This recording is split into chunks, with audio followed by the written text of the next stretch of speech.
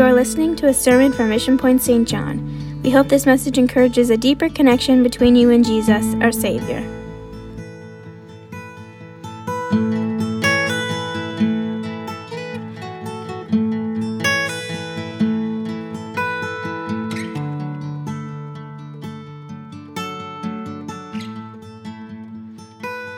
How many here like to fly? How many here like to fly since the pandemic? Have you been in an airport since that's happened?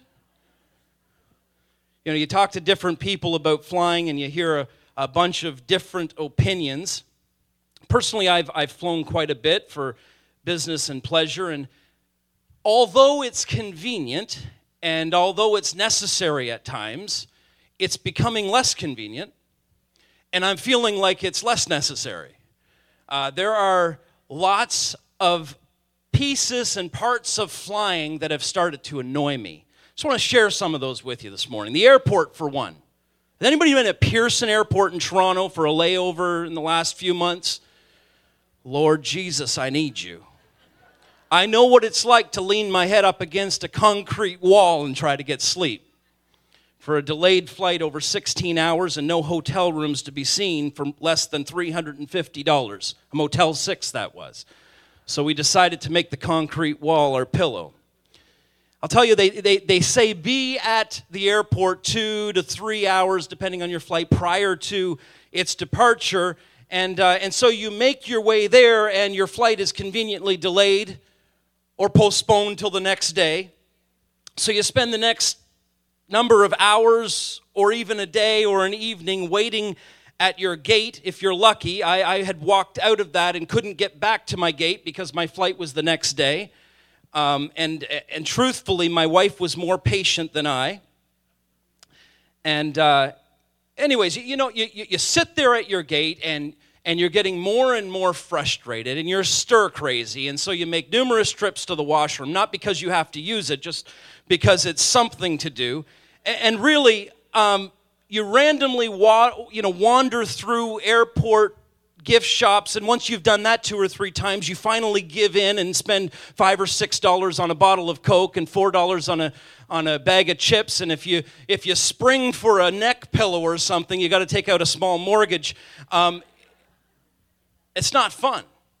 There's nothing fun about being in the airport that long. Your only relief, really, is waiting and the humor you get watching people and what they choose to wear when they fly. Somebody explain to me why you would wear your pajamas on a flight to the West Coast. Like it's a new meaning to comfortable. Like, let's just wear these pajamas to the airport. I don't understand it. Then all this time, you know, finally it's passed and they say now boarding flight 1234, service to Boston. All passengers seated in section 1. Please come to the desk in front of the breezeway, and you watch as every single person who's on that flight rushes towards this desk. Everybody's sitting in section 1. And then nobody understands the concept of a carry-on anymore. Folks, if you can't carry it, and if you can't pull it along without some significant effort, it's not a carry-on. So, of course, you've packed a carry-on, and you get to your seat, and there's no room in the overhead cabinets because people have decided to put half of their belongings in there. It's become very frustrating. And isn't it so comforting when the stewardess gets over the intercom? And she begins to let you know that the seat cushion that you're sitting on can be used for a flotation device if you fall 20,000 feet. I was comforted because I didn't know I'd be alive. But I've got a seat cushion. Don't even get me started on the peanuts and pretzels. You're lucky if you can get a bag of both. But you know what never loses its thrill? Is when you take off and you accelerate through the air and you watch through that little porthole window as everything gets smaller and smaller. For me, there's a feeling of escape as I glide away from the earth's surface and I peer out this window and I watch the houses become smaller and smaller. And I watch these houses become, large clusters of small squares. And then just moments later, you can see the outline of a city. And for a few moments, everything seems so insignificant. You're bigger than the world that you live in. But nothing's changed. Still have that irritating boss.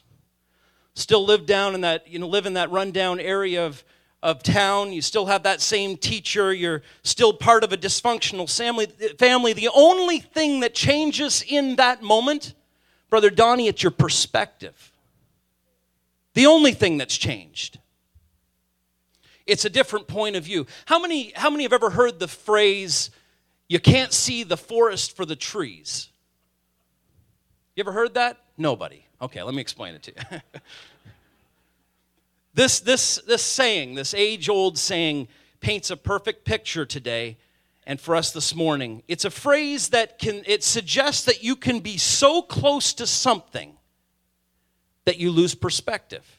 You can be so close to something that you don't understand its surroundings. You've lost perspective. And oftentimes in business and in school, people fail to step back and see the big picture. My aim this morning is to help somebody see and change their perspective. Somebody to change their perspective. David said this. He said, "Oh, magnify the Lord with me." Donnie, you opened the service and you said we're here to magnify. We're here to extol. We're here to exalt. And what David was saying is what we're here to do is make God bigger. How many remember as a child using a magnifying glass? Maybe to burn an ant, I don't know. Couple people here. The purpose of that is to, really expand and focus on what you're looking at. And I choose to believe that what David was saying is, God, if we magnify you enough, if I draw close enough to you, Brother Donnie, come here for a second. If I draw close enough to Donnie, aside from the fact he's a little shorter than me, I would not be able to see anything but Donnie. Do you hear what I'm saying this morning? If you get close enough to God, if you magnify God in your life, you will have a difficult time being distracted from the things around you because you're so close to Him. You've magnified Him. You've exalted Him. You've enlarged Him in your life. David said, magnify the Lord with me. So we want to change this morning. Change is all around us. Change is in our schools. It's in our places of employment. God knows it's in our government and we need more. It's in that's as political as I'll get. And our homes. We have change in our homes. Change in cities. We see change in cities, in provinces, countries, and around the globe. There are changes in technology. There's changes in philosophy. There's a changing of the guards, a changing of the tide, and a changing of your mind. There's change agents and change management. Buildings undergo structural change, and companies implement organizational change. Workplaces make cultural change, and people this morning can take on transformational change. We can take on transformational change. And as we look back over the ages of time, we see changes. And oftentimes, when I'm in business and people, humans, I think, generally just oppose change. It's in our nature. We're uncomfortable with change. But I'd like you to consider this morning. If you can throw up that slide. The first production of the Model T Ford was in 1909. Anybody remember that? Just kidding.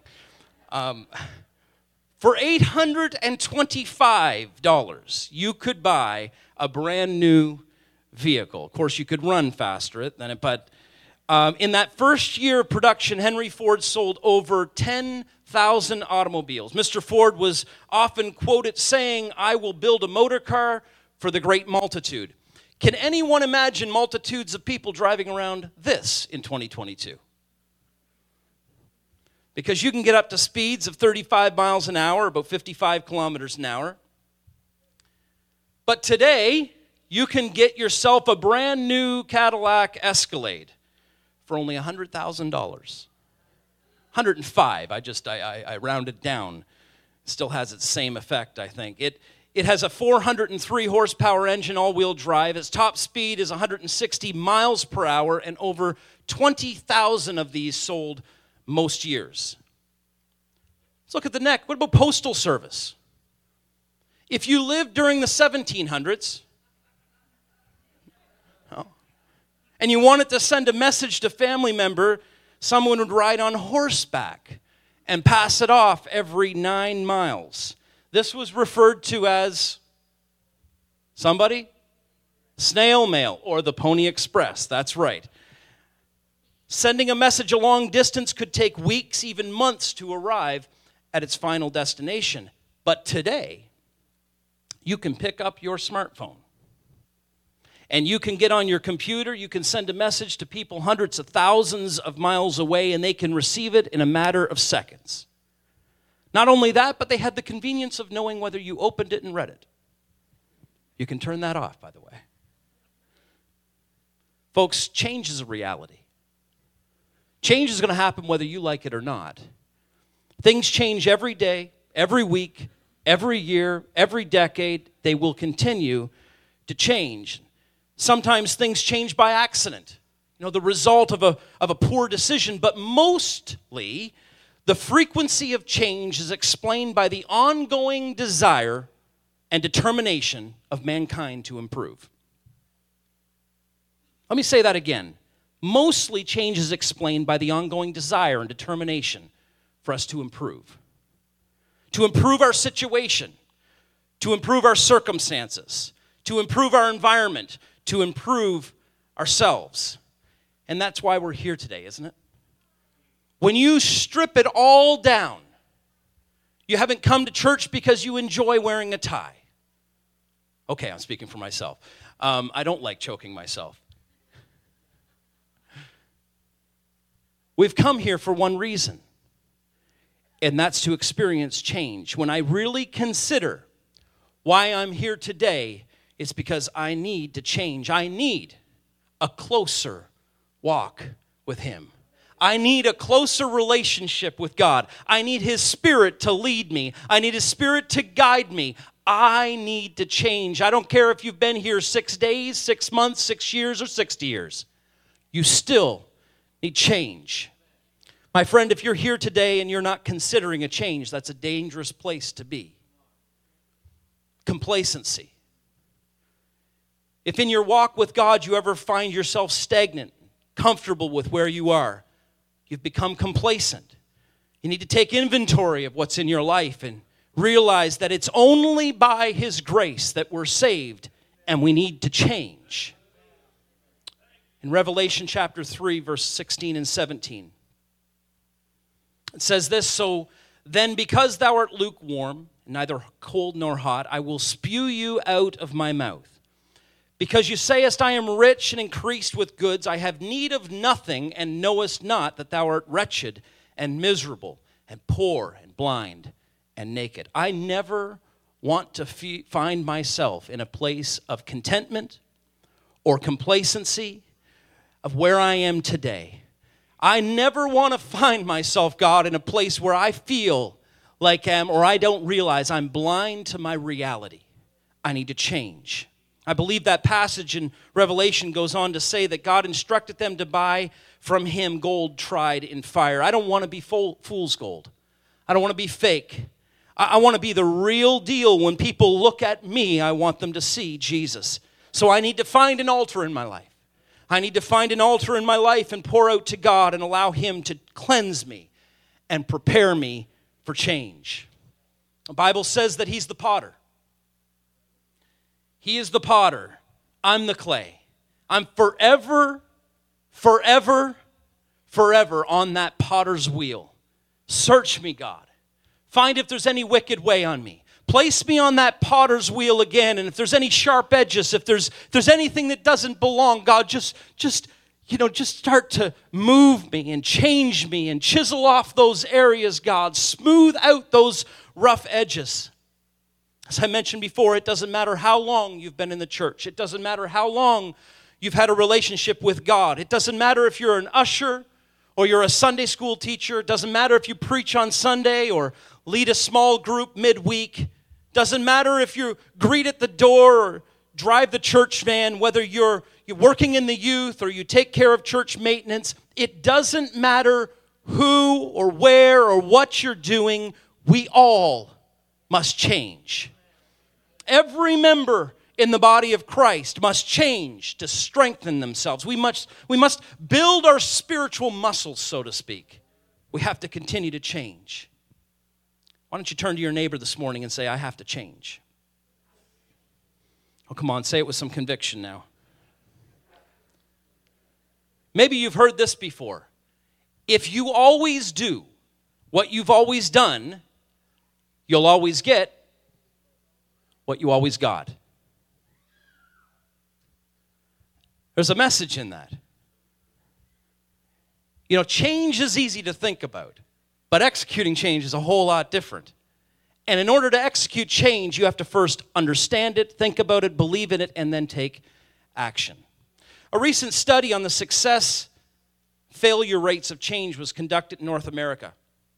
They studied a number of different organizations and companies on their attempts to make change. And the results for me were absolutely shocking.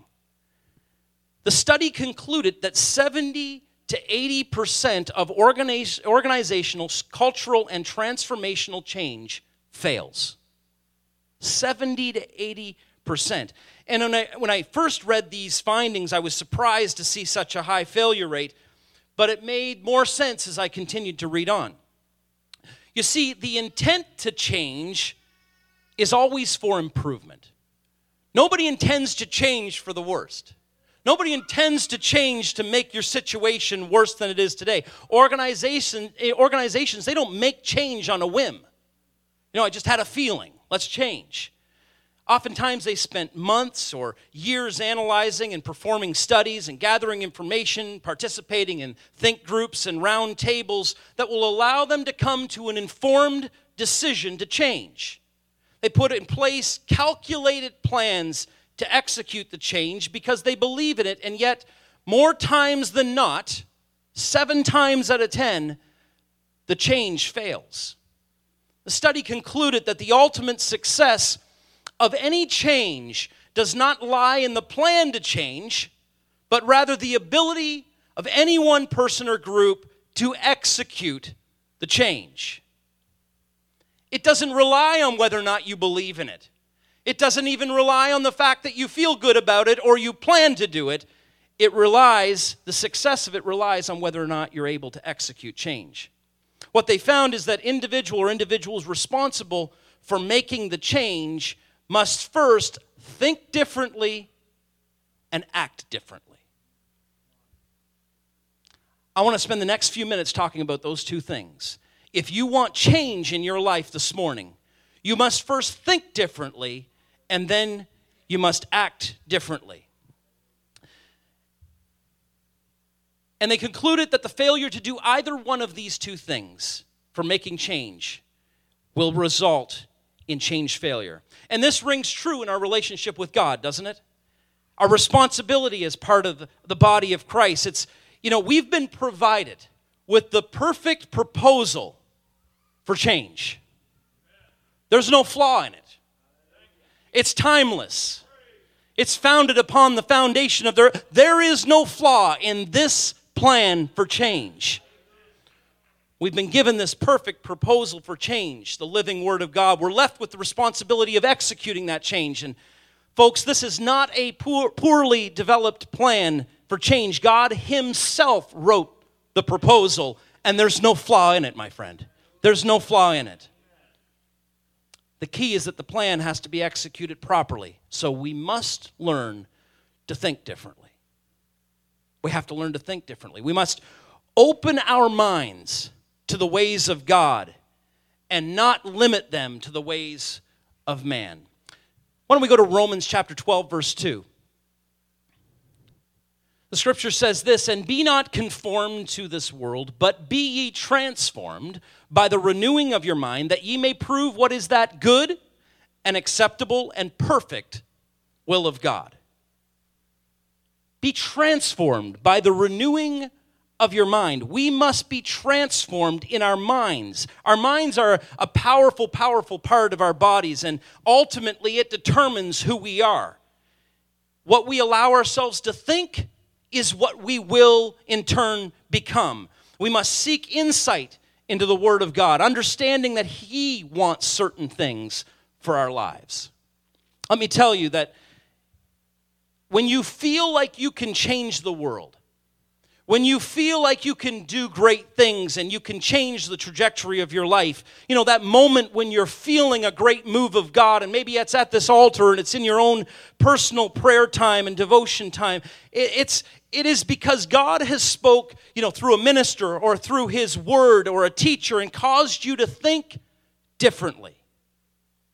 You're not held down by the very limited thinking of the human mind, but you're expanded to think about how God thinks about things. Your perspective has changed, and for those few moments you participate in that time with God, God's Word has been opened to you in a way that confirms that you can recover from financial distress, and you can, you know, reunite with family that you've fallen out with, or teach a Bible study, or rekindle a marriage, overcome addictions and minister to a brother or sister, and maybe give sacrificially into the kingdom of God. Gives you the idea that you can increase your faith. Confirms that you can use to pray with others in the altar or sing in the choir.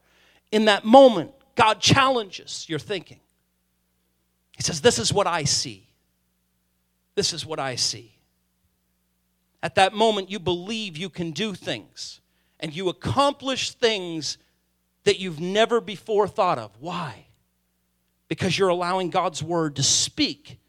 And in that moment, I can do great things because my faith is growing. I'm thinking differently, not on my terms, but on God's terms. My Bible says in Proverbs, my favorite scripture, lean not unto thine own understanding, but in all thy ways acknowledge Him. He'll direct your path. You know, I think I probably speak more for males than I do females, but we always feel like we got it figured out. And you said, Brother Donnie, that we need to strip down to the armor of God when we come into His presence and be vulnerable.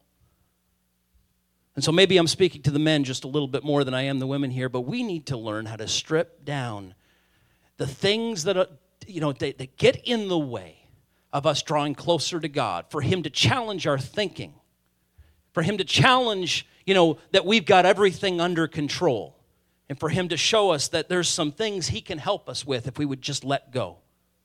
God knows more than I do. His ways are higher than ours. His thoughts are bigger than ours.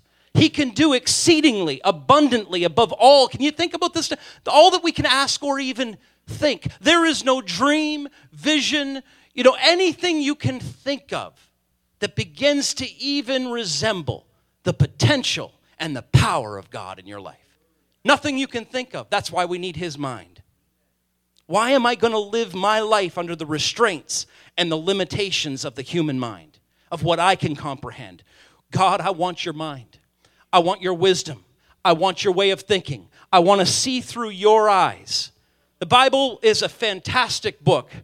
There have been more copies sold of the Bible than any other book in history, and no document has ever sparked more debate. It's more diverse with dozens of different authors and one enduring, lasting message. There's no contradiction in the Word of God. It's not just a book of romance and philosophy and hope, but it's God's holy Word. It's a book that has lasted through the ages of time. Isaiah chapter 40, verse 8 says, the grass withereth, the flower fadeth, but the word of our God shall stand forever. Jeremiah chapter 15, verse 16 says, thy words were found, and I did eat them.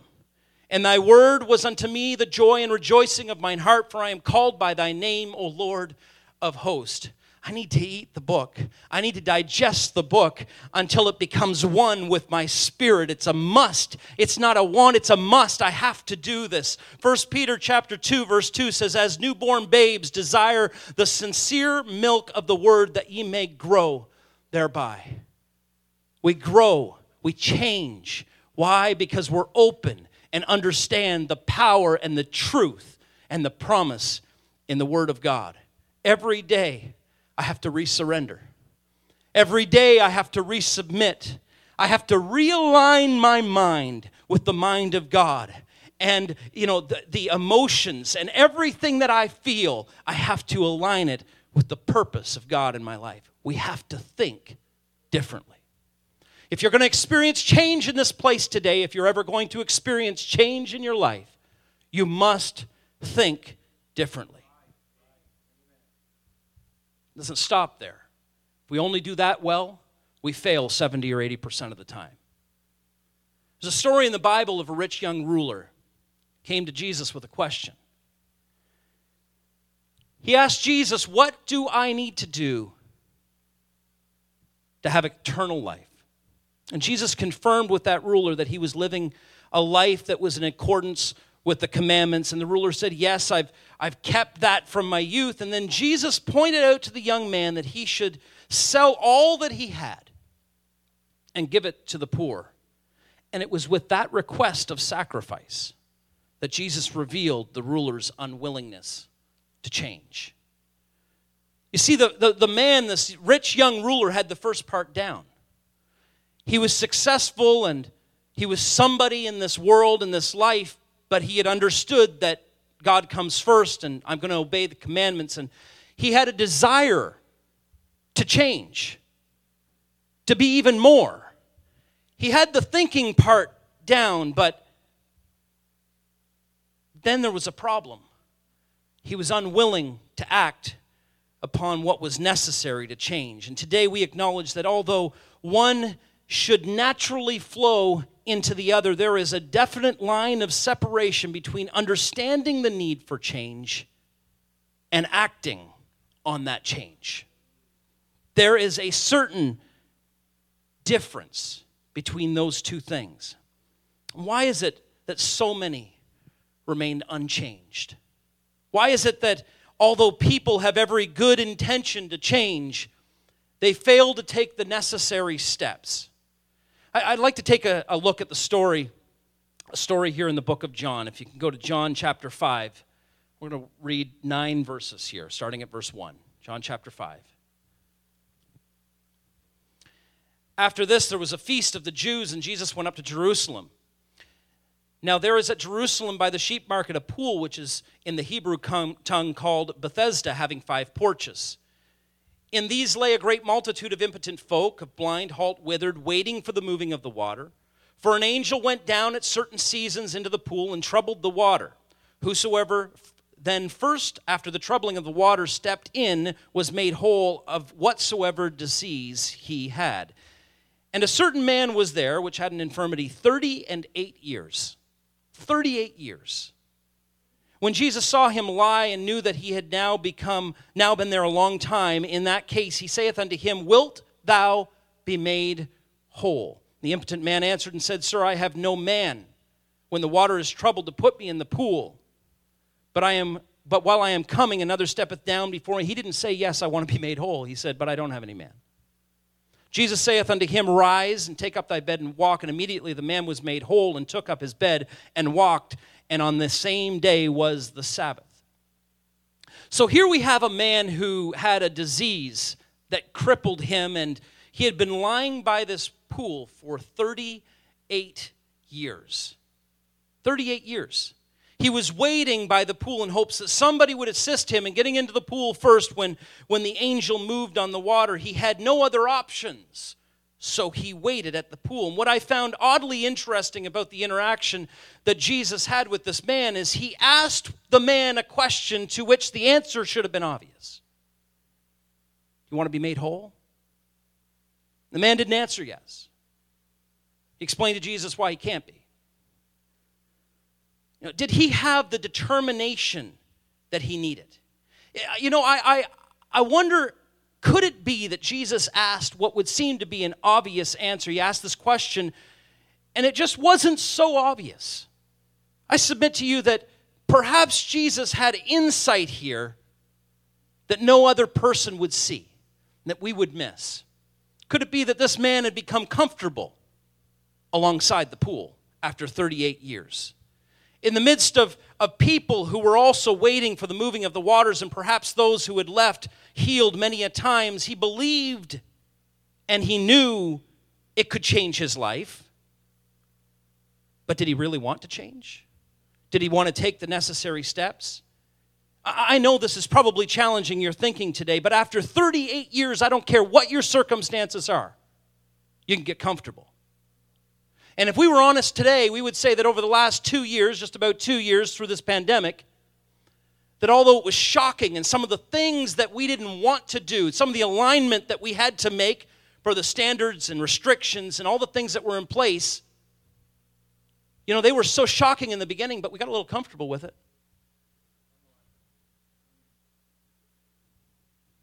Could it be that after 38 years, this man had just become accustomed to life by the pool? Or was he ready to take on new life, new circumstances? Was he really ready to step outside his comfort zone into a world that he knew very little about? I want you to take yourself back 40 years. Life's different. Was there some trepidation there? Did he have the determination he needed to take action? In a situation that seems so obvious, Jesus asked the question, do you really want to change? Are you willing to take the steps to change? And so this morning, somebody's here and they may be thinking differently. Perhaps someone's feeling inspired and God's word is speaking the need for change into someone's life. Perhaps somebody's feeling the need to make choices to change their future, and someone's considering the possibility of just taking a step outside their comfort zone. God's asking the obvious question today. Do you really want to change? Are you really ready to take action? It might be uncomfortable and not what you're used to, but do you want to change today? I can tell you I don't want to be the rich young ruler who had every intention to change but was unwilling to take the risk. I want to have a determination to make the choice, to stand up and to do something different. Napoleon Hill said this, whatever the mind can conceive and believe, the mind can achieve, regardless of how many times you may have failed in the past or how lofty your aims and hopes may be. If we could have the music come back this morning.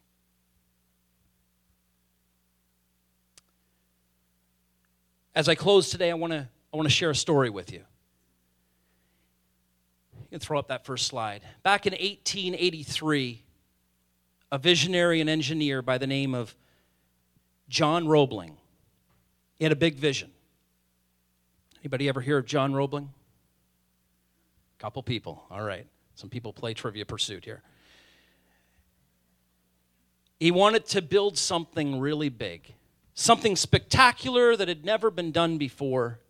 He wanted to build a bridge between New York and Long Island. Now, everyone told him it was foolish. Something like this has never been done before. He should give up on his crazy idea, and it was impossible to do something like that. Roebling couldn't. He couldn't give up. He was bound and determined to realize his vision, and so he set out to look for some influential people to buy into his dream, and finally he recruited his son Washington, who was an up-and-coming engineer. We can do it. Let's build the bridge. They found the capital needed, and they started building the bridge, but only a few months into it, there was a terrible accident on the bridge during the construction, which resulted in the loss of life, and John Roebling was one of them. He lost his life to his son and left his son Washington with brain damage in a hospital bed. Now, all the media and the employers, when they realized, Washington couldn't talk, he couldn't move, he couldn't do anything more than move his fingers on his left hand. They said, see, we told you it couldn't be done. You should have listened to us. There's no way. Why are you doing this? People lost their jobs, people lost their money, and now there's no bridge. And laying there in his hospital bed, Washington wasn't about to give up. More than just thinking differently. As a sudden flash of light came through the window, as the story tells, he took it as a sign And all his determination came back. He says, I have hope. I have vision. I can do this. If you want to put up the next slide. While his body wasn't working, his mind still was sharp as ever. His beautiful wife was by his side and supported him through these moments of terrible hardship. And Washington said, I'm actually going to go through with this. I'm going to finish this bridge. So since he could only move the fingers on his left hand, he developed a communication code to express every single idea in his mind to his wife so that she could understand. Why don't you throw up a picture of that bridge? Because in the end, he finished the bridge. It's today known as the Brooklyn Bridge. Why don't we stand together this morning?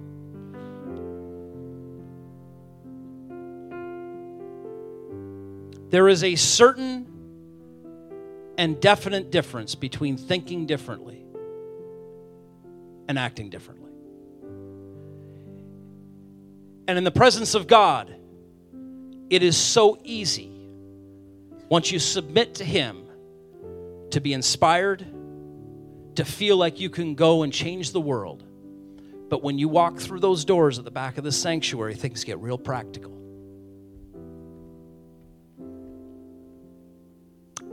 Perhaps you don't feel God just the way you did when you leave. Now, there's a practical piece of living for God that is absolutely essential to growing with Him and having continuous and sustained growth. I wonder if we have someone here today, or perhaps someone watching online, who, like Washington, set out to do something great. Someone who attempted significant change, but perhaps memories of past failures and roadblocks have allowed you to slip into a state of mediocrity. And without really knowing it, you've become content with where you are, become complacent, no longer on a mission to change. Let the words of Paul ring in your ears today. For when I fall, I will arise. Nothing can keep me down. We sang it this morning, and I knew as soon as you opened with it, sister, greater. Our God is greater. Greater is He who is in me than he that's in the world. We've been given power to activate change, but realizing we have it is not enough. We must stand upon the Word of God and His promises and act differently. The challenge is here this morning. Somebody take action. No doubt everybody in this place has been challenged in their thinking, but will you take action? God's looking for somebody to stand up and stand out and act differently. We're going to open this altar this morning, and as you come, I wonder if we have a David here this morning, knows God's word, have a made-up mind, and they would stand up to that Goliath in your life. More than just words, more than just thinking, but a belief that God's going to stand alongside me. Perhaps there's a young person here today who's going to take a step out in faith.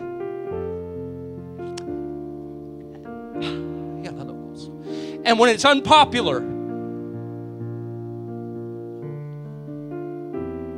and when things get tough and there's some ridicule, and say, I know my faith is in Jesus Christ, and He doesn't fail.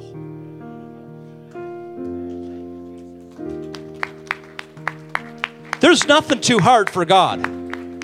You can put that aside right now. You may have failed, but when you put your plans in the Master's hands, He can take care of you. He can see you through. There is nothing that can be withheld from you if you line your thinking with God and take a step in faith this morning.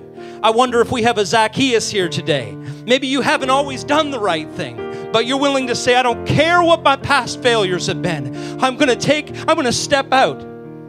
I'm going to step up. I'm going to climb on that mountain. I'm going to be seen of men. Why? Because I need change in my life, and I'm inviting Jesus into my home. I'm inviting Jesus into my mind. God has birthed in someone a desire to do more for Him this morning. You felt it before and you dismissed it when you walked out of these doors, but today you need to believe that these feelings that you have for God, that they are inspired by Him, and there is nobody that can stop you when you align with God. Thank you for joining us today. If you want more information, connect with us on our website at missionpoint.ca. God bless you.